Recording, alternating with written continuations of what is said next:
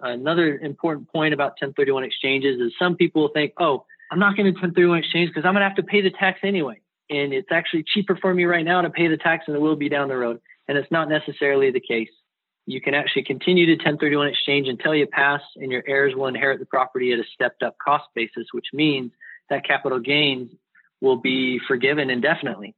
And so the common tactic is you utilize the 1031 exchange, you are an active investor, you transition towards more passive products, and then after that, your heirs can inherit at a stepped up basis. You don't pay the tax, and they can sell and do what they want at that point. Welcome to the Apartment Investing Journey, where we explore every facet of multifamily investing and development with top investors, brokers, and service providers who share their strategies, successes, and secrets to help you on your apartment investing journey. Hey guys, David Robinson here with the Apartment Investing Journey. Thank you so much for joining us today. I'm excited about our guest today. Nate Leavitt is joining us on the call and is going to talk to us a little bit more in depth about 1031 exchanges. We had a previous guest, Trent Hendry, that came on and he gave us some insight, and I think Nate is going to be able to add to that conversation. So I'm excited to have Nate on. Nate, welcome to the show. Appreciate it. Glad to be here. A little bit about Nate. Nate first became interested in the 1031 industry from a young age and began working with his father in the space right after graduating from high school. Years later, he and his father are now in business together and provide 1031 intermediary and advisory services. In an industry that is overly fragmented, they're able to provide a higher level of service to clients by blending 1031 intermediary services with replacement property advisory services. In addition to helping provide clients with a clear understanding of the 1031 landscape, Nate also operates as a TIC, Tenants in Common sponsor, which provides 1031 investors that seek passive investment options with investment-grade properties that feature a minimum investment as low as $100,000. So that's just a little bit about Nate, but Nate, maybe you can back up, fill in the holes, tell us a little bit about how you got into working with your dad, how you got into the 1031 space, and what 1031 Exchange Place is all about today. Yeah, sure. So I don't really remember why I became interested in what my dad was doing. My dad has been an entrepreneur in the financial space my whole life. And I really just think it was over dinner table conversations and whatnot. I do remember being interested in getting updates on how things are going at work and what was happening at work. And I got my real estate license right after high school and, started cutting my teeth and getting familiar with the space. And, I left subsequently for a couple of years and came back and joined up with him again and began working with him up until the recession. 1031s are hit really hard in 2008, 2009. There was nothing happening. So at that point, we actually, closed up shop as far as what we were doing, went off into other endeavors, and then in recent years regrouped and said, hey, 1031 market is back. It's as vibrant or more vibrant than it even was before, and felt that we could provide value again in these current conditions. And so we've been working together and rebuilding what he had going before. And this time with, on my end, a lot more experience in various things in between.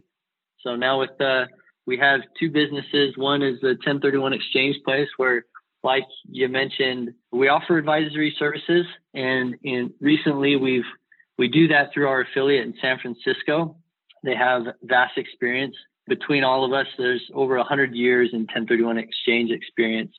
And the individual over there has been doing it for 40 years. And so what we found is by combining all these services, it really provides a better service to the client, because 1031 exchanges are really kind of a unique niche industry that's in between spaces. It's in between your real estate agent, in between your CPA or your attorney. And so oftentimes what happens is it leads to real lack of information out there with investors, the real lack of information out there, even with agents, because they may not come across it a lot. There's also a lot of misinformation out there. So what we found is that typically a normal scenario is that you do an exchange, you use an intermediary. It may be a subsidiary of your title company or something like that, but you use an intermediary and they pretty much help you facilitate the exchange, and that's it. But what happens is because there's so many people in exchanges that are, baby boomers now that are nearing or in retirement age, they're transitioning. A lot of them are transitioning out from multifamily properties because they're saying, hey, I'm 70 years old now, and I don't want to deal with the tenants and the toilets or anything anymore. So they're transitioning towards maybe passive options. And so we find that so many exchangers, come into the scenario really with a lot of anxiety, not really understanding the process of a 1031 exchange and what their options are.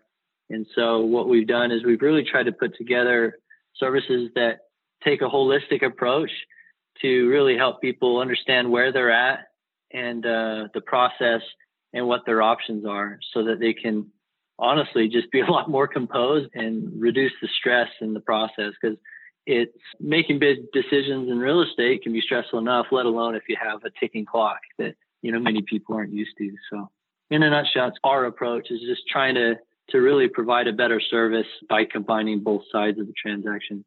Yeah, I think you guys fill a void in the market and in the professional services that surround 1031 exchange.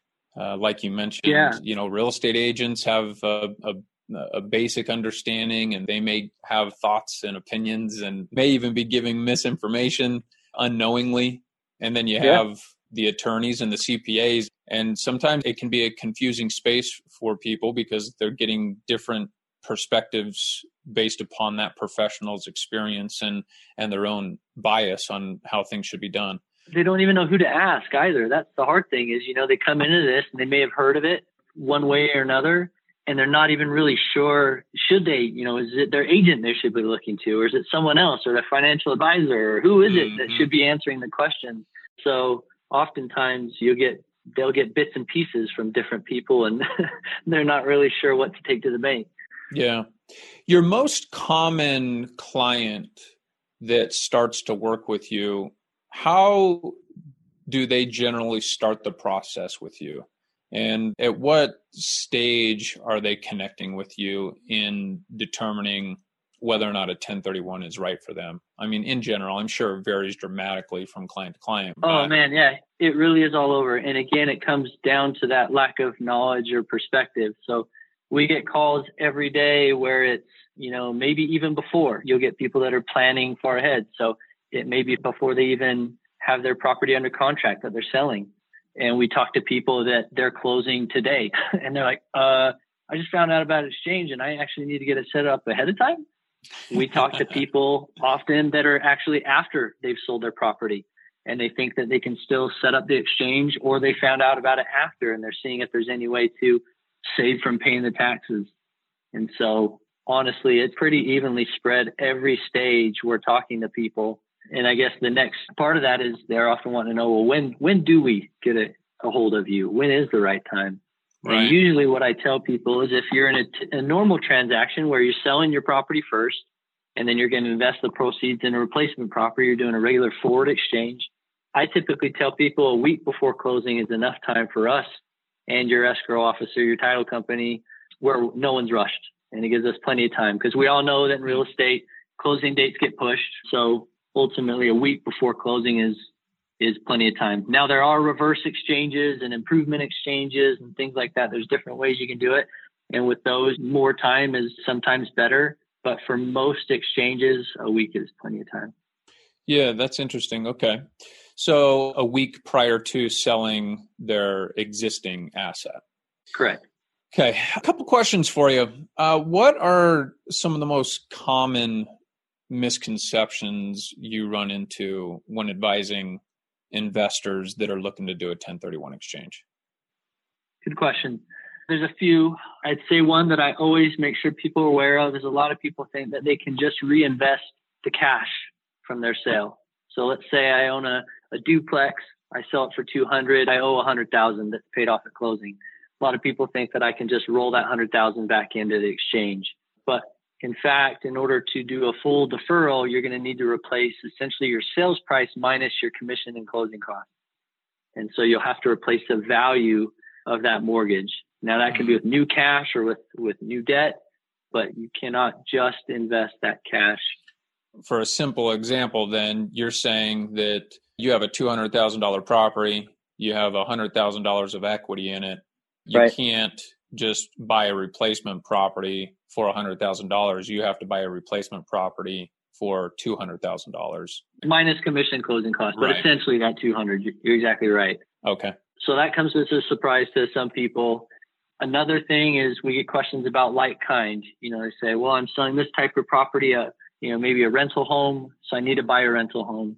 That's not necessarily the case. So like kind refers to the intent of the use, which is essentially if you're using it for business or investment purposes, you can buy another property that you're going to use for business or investment purposes. So that can cross asset classes. Along with that, something that seems counterintuitive, but there are some parties that don't qualify for exchanges, and some of them seem like they'd be the very ones that would. Home flippers are an example. So some people think, hey, I'm flipping homes. I can do the 1031 exchange into my next flip. And I wish it were the case. It seems logical, but that's been precluded from doing exchanges. I think they didn't want to give away the whole cake. So that's a common one. There's more, but I'd say those are a couple of the more common things that we get on a week-to-week basis. What would you say are the biggest mistakes that investors make, or even agents, CPAs, and attorneys that are advising their clients? What are some of the biggest mistakes you see being made when working through a 1031? First, I would say is taking the timeline seriously. Sometimes you'll get people that they don't take that 45 days very seriously. And what I mean by that is that they're under the impression that's a lot of time, to find property and to, make their selection.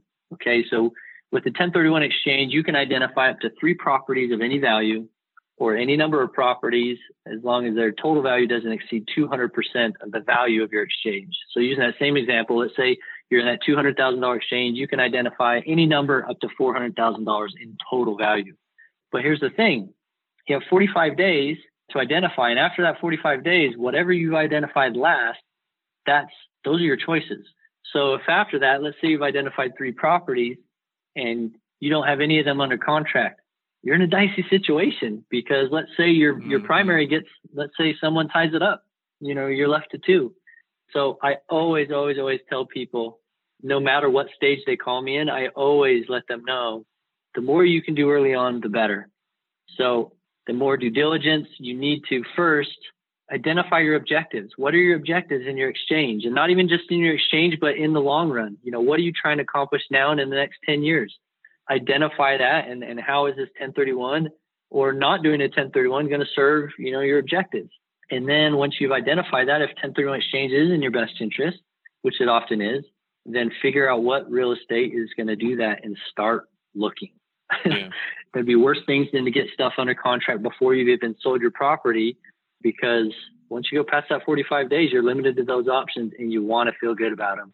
We don't want you paying the tax when it comes down to it. So, yeah. You mentioned a reverse 1031 earlier, which is an interesting concept. And if I understand it correctly, it is possible, you'll have to correct me if I'm wrong on this, to acquire or at least contract to purchase another property and then still complete an exchange. Is that correct? You can. It's a bit more expensive and it's a bit more of a process, but you can, let's say that the worry is, man, I'm really particular and I know exactly what I want and I don't want anything but that. And I don't think that I could find that in 45 days. So they want to do a reverse exchange. Well, you do have the ability to buy your replacement property first. Now, much like a forward exchange, you need to get your exchange set up ahead of time and get everything in place properly ahead of time. And we probably don't have the time to get in the nitty gritty and how it happens, but essentially you would buy that replacement property first. You'd have similar timelines on the back end to sell your property and identify the properties you're going to sell. And then the proceeds from that sale would be applied to the property that you acquired. So you would need to have the means to be able to make that acquisition first without, using the proceeds initially. Would it still be considered a reverse 1031 exchange? Let's say that someone, I'm not sure that that's a valid scenario. I was going to ask about someone contracting to buy their replacement property, not closing on it. I can't imagine that there's any problem with that. I'm sure that would be fairly easy, and that would be a standard exchange, correct? Right. Yeah. You could get things under contract. That's just fine. It's actual closing where, yep. Okay. All right, cool. This is helpful. Any other mistakes that you're seeing investors make or agents make when advising clients? Same with CPAs and attorneys. I think what I would stress is the burden is ultimately on the taxpayer. It's on the investor. Because even if you have a CPA, I have a call that's quite poignant. A guy in Florida, he had already sold the property. He had mentioned talking to his CPA multiple times before selling to make sure that there wasn't something that he should do so he didn't get hit in taxes. Well, he was paying 6 figures in taxes now, even after consulting his CPA. And so unfortunately, regardless if you have an agent, a CPA, no matter who you have in your corner, ultimately, I would suggest that the investor feel confident in the answers that they're getting, because ultimately there's a lot of different tax law and things like that their CPA may not be versed in. 1031 is pretty niche, so it may not be something that they come into all the time. So the biggest thing is, I would say, consult a tax attorney. If you're considering paying the taxes, make sure you understand at least what you're looking at tax-wise. A suggestion I would make is be skeptical. Don't take all answers at face value, because ultimately it's going to be you paying the tax, and you want to have confidence in the answers you're getting. So maybe get a second opinion if you're not absolutely confident in the answers you're getting. Yeah, great advice. So 1031s in the market that we're in today are a lot more common since the market's ramped up. All of a sudden, a lot of investors have experienced a lot of appreciation in their properties. And you also have the baby boomers that are getting to a place in time where they may have been active investors in the past and had no problem managing their own properties or their own portfolio.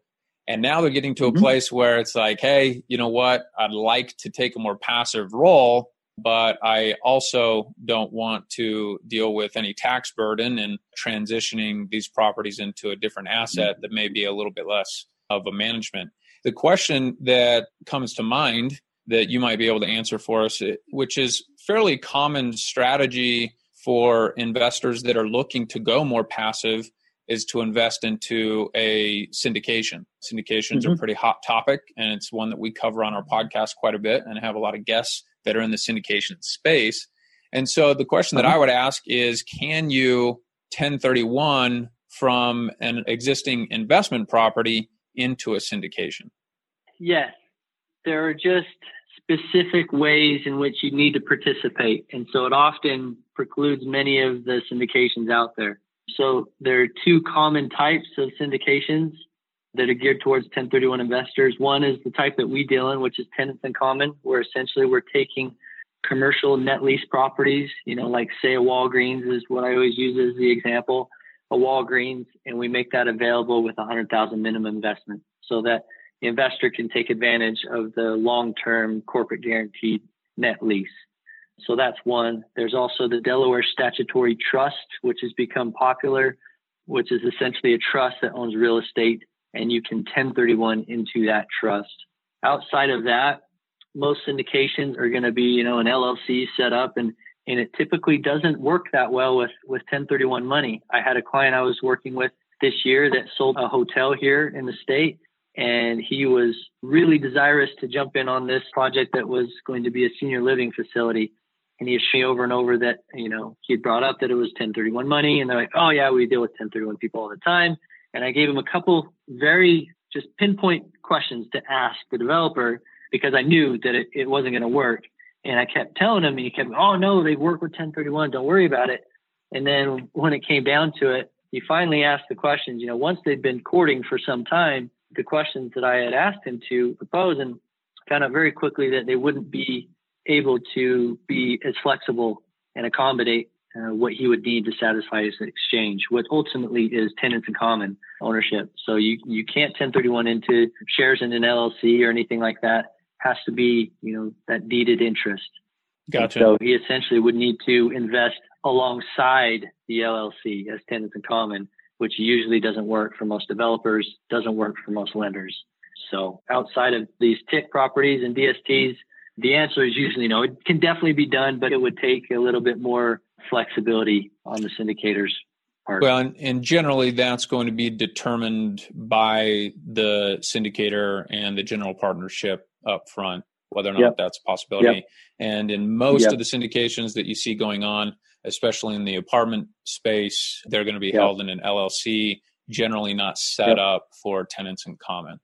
That sort of leads into sort of the back half of your business model, which is obviously providing the advisory services for 1031 exchange up front, but also providing a replacement option for investors that are at a place in life where they want to take a very passive role. And you touched on that briefly, maybe in the last minute or two that we have left, maybe just dive into a little bit more about that. And just so if someone was interested in exploring that further, they would have something to go off of. Yeah. So as far as a true passive 1031 investment, there's three ways. There's the tenants in common, DST, and then if you have enough proceeds, you can get net lease commercial property. So we're unique in that we deal in all three. Otherwise, in normal situations, you would be talking to multiple individuals to explore those options. So again, we try to say, hey, we understand what the landscape looks like. We know what's out there. We can help you understand what's available. And furthermore, what's most suitable for your specific needs. So we'll broker the deals that are out there as well as sponsor our own TIC deals with the idea that there are those people. You know, one client we've dealt with, she had 80 doors 5 years ago. She had 65 doors at the beginning of this year, and she's tired. She's getting up in age. And in my first couple conversations, she was fixing sprinklers and painting. And she's, got some years on her. And so she's ready. She's been a landlord since the first day she got married. Her and her husband each had their own homes, and she wants to wind things down. And so these are the type of products, because another important point about 1031 exchanges is some people think, oh, I'm not going to 1031 exchange because I'm going to have to pay the tax anyway. And it's actually cheaper for me right now to pay the tax than it will be down the road. And it's not necessarily the case. You can actually continue to 1031 exchange until you pass, and your heirs will inherit the property at a stepped up cost basis, which means that capital gains will be forgiven indefinitely. And so the common tactic is you utilize the 1031 exchange, you are an active investor, you transition towards more passive products, and then after that, your heirs can inherit at a stepped up basis. You don't pay the tax, and they can sell and do what they want at that point. Great explanation. Well, Nate, I appreciate you coming on and providing a little bit different perspective as it relates to 1031 exchanges and your role in that process. With the time that we have left here, sort of parting thoughts, what are the basic process that someone should go through in trying to explore if a 1031 exchange is right for them, especially if they want to engage with you and you guys over there at 1031 Exchange Place? Really, it comes down to, and this is for agents or investors alike, if you're selling anything other than your primary residence, it should at least be considered. It doesn't mean what you're doing is going to qualify, but you at least need to consider the 1031 exchange. Because if you have a gain, if you've been taking depreciation on any income, there's going to be a tax that's due unless you do an exchange. And so my biggest words would be, at least consider the exchange anytime you're selling real estate that you're not living in. And then at least you can make an educated decision and know what your options are, would be my first thing. And something I forgot to mention about, as far as the TICs and whatnot that we do, we work with agents every day and pay agents a referral fee on business that's referred to. So we work a lot through real estate agents and being supplemental to their services. And so the other thing I would say is, we're not here to compete with you. We're here to be a resource. We understand that agents aren't always interfacing with 1031 exchanges a lot. So whether it's on the replacement property side, whether it's 1031 exchanges, we're here to be a resource. We get calls every day where people just ask questions like, thank you so much for taking the time. You didn't have to do that, because they recognize that they're maybe not a client now, but we're happy to do it. We're advocates for 1031 exchanges, and we're here to kind of be a resource to the community. Great. Well, Nate, thanks for coming on, shedding a different perspective, new light on the 1031 exchange process. How can people get in touch with you if they have more questions about their specific situation? You can call us. Our 1-800 number is easy to remember, 1-800-USA-1031. So it's 1-800-872-1031. You can email me easy to remember, either Nate at 1031ex.com. And obviously our website is just 1031ex.com. So all good ways to get a hold of us. Great. We'll have all that info in the show notes. Again, Nate, thanks for coming on. Appreciate it. And look forward to connecting with you again soon. Thanks for having me. Hey guys, thanks for listening in today. Hope you enjoyed the episode. Please hit that subscribe button or leave us a quick review.